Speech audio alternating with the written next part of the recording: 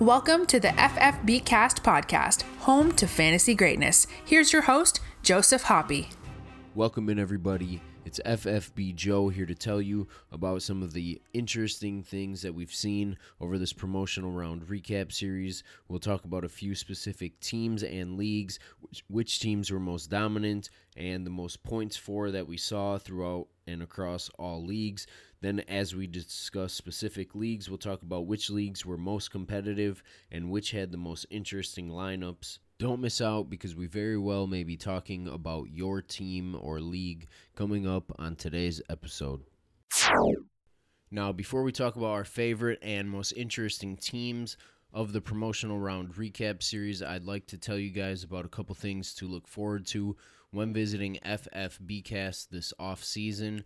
The first thing on the list is a program called FFB Chat, where for as low as $3.99 a month, you can get into limited capacity chat rooms and chat on a regular basis with your favorite industry experts and analysts as they stream live and answer your questions. Get good quality time with them. Get your questions answered in limited capacity chat rooms for as low as $3.99 a month. Next thing on the list is we want to let you guys know, if you haven't subscribed to our YouTube channel, please do, because we're going to be doing early off-season mock drafts.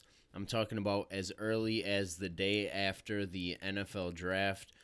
We do this every year.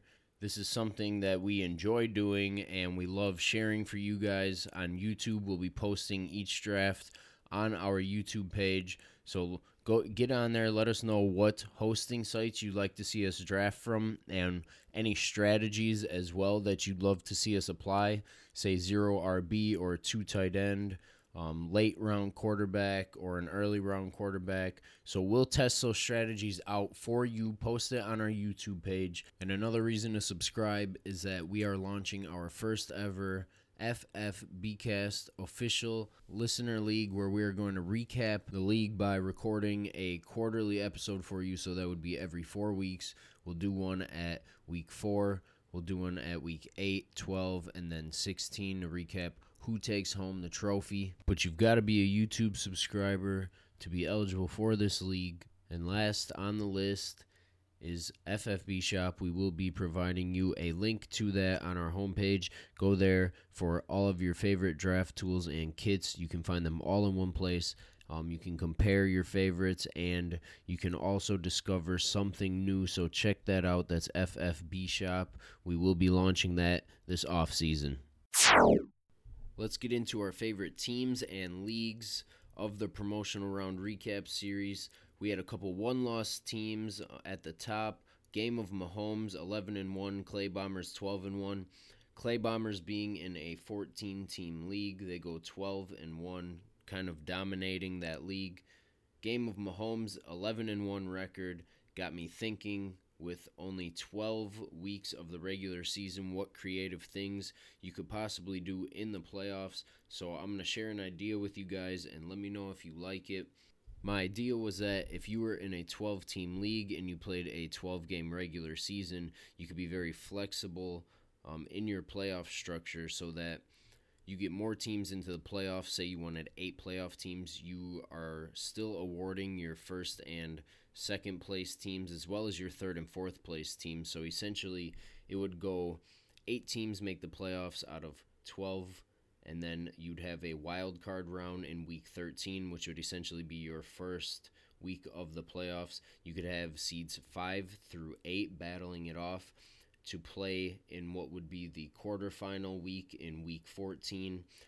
The winners through 5 through 8 could battle off against the third and fourth seed, and then from there they would advance to what would be the semifinals, where the winner of that previous week plays the first and second round teams, and then of course you'd have your final championship game.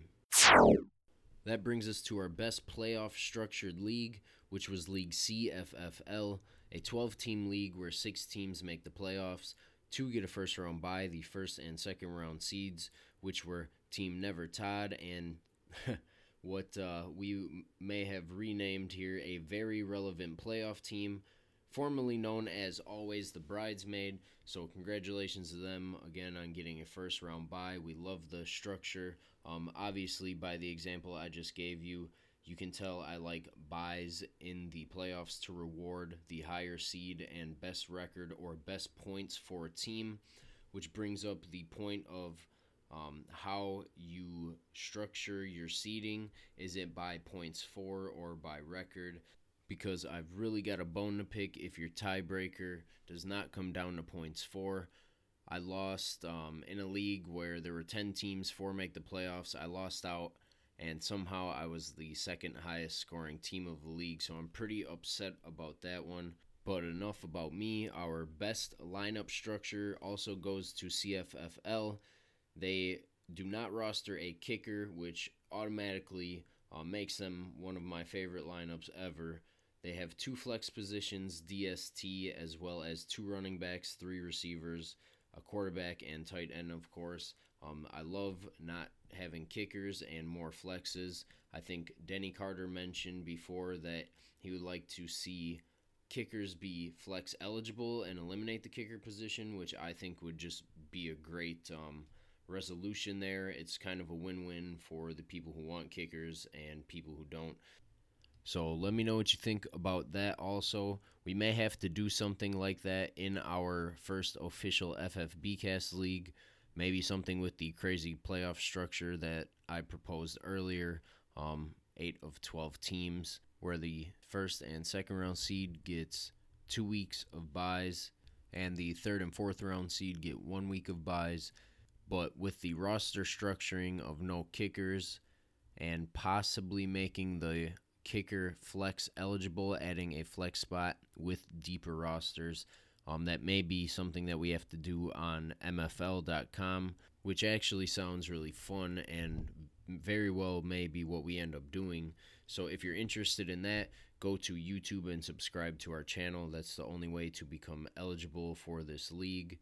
Now, moving on, I'd like to talk about some of the competitive leagues that we noticed across this promotional round recap series. League CFFL once again comes in here with a record of 3, 9, and 4 teams, 3, 7, and 6 teams, and 3, 6, and 7 teams out of 12 teams, so 3 other teams that had at least 4 wins. So with the 1-game separation between the middle 6 teams, 3, 7, and 6, 3, 6, and 7 teams, I thought that was a very competitive league with nobody really running away from it on top, the 3 top teams being 9 and 4.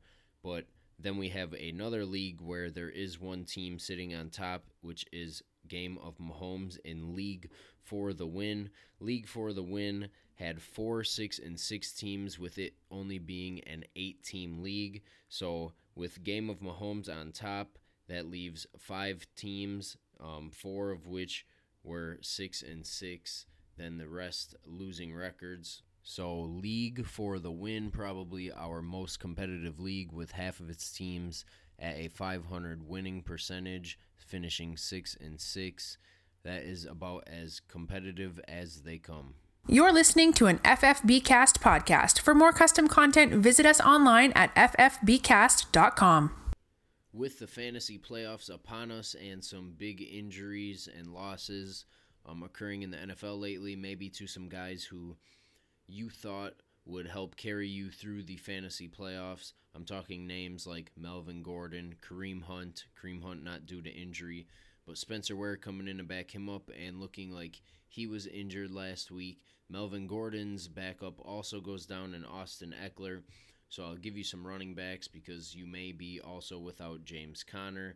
Then I'll give you a couple wide receivers, and I'll also tell you some guys that I'm staying away from.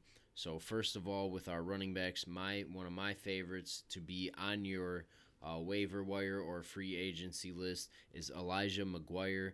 I know that all 3 New York Jets running backs, the top 3, did not practice, him being one of them, but him most likely being the guy getting rest for Saturday's game, knowing that he'll be the only healthy running back they do have.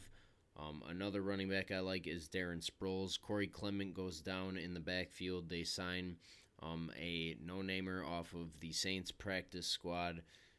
So now Darren Sproles has a clear pathway to touches, especially receptions in a game where he could probably see 6 or 7 targets.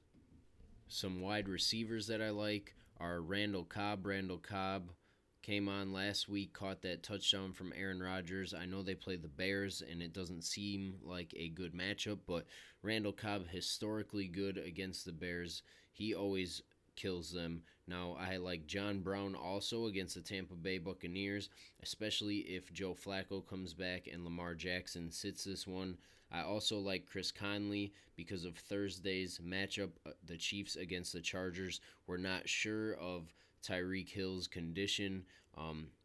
We're not expecting that he sits out, but you never know how effective he will be on the field with that heel injury. And now, as for some guys I'm staying away from, the running backs for Baltimore Ravens in whole, I am staying away from that situation. No Ty Montgomery, no Kenneth Dixon, and no Gus Edwards for me. No thank you. It seems to be a little bit crowded. I think they are forced to give Ty Montgomery more snaps than they actually want to now because of the trade for him. And Kenneth Dixon just recently coming off of that injury. But I'm taking no parts of this backfield. I would rather start Elijah McGuire, especially in any type of format that awards you PPR points. Elijah McGuire over any Ravens running back this week, just in my opinion. I would start Gus Edwards over Darren Sproles, though. Otherwise, I'll start Sproles over Dixon or Montgomery in case you were desperately thinking of starting him.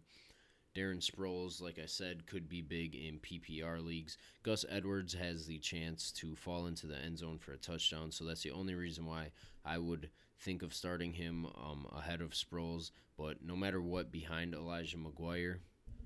Another guy I'm getting away from is Marquez Valdes-Scantling, Green Bay wide receiver. Equanimeous St. Brown seemed to be more of a thing last game, and with Randall Cobb back, I think he is healthy. I think he will be all right. Randall Cobb missing quite a few games this season so far.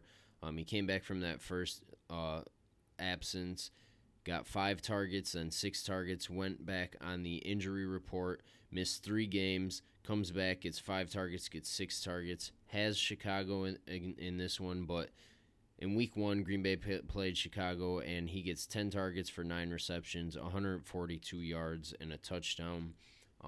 Devontae Adams can't do it all. I think Randall Cobb is back to help. Plus, I think he knows that this is his last few games playing as a Green Bay Packer and with Aaron Rodgers. For tight ends, everybody is going to tell you to pick up Ian Thomas this week. I believe he had 11 targets last game.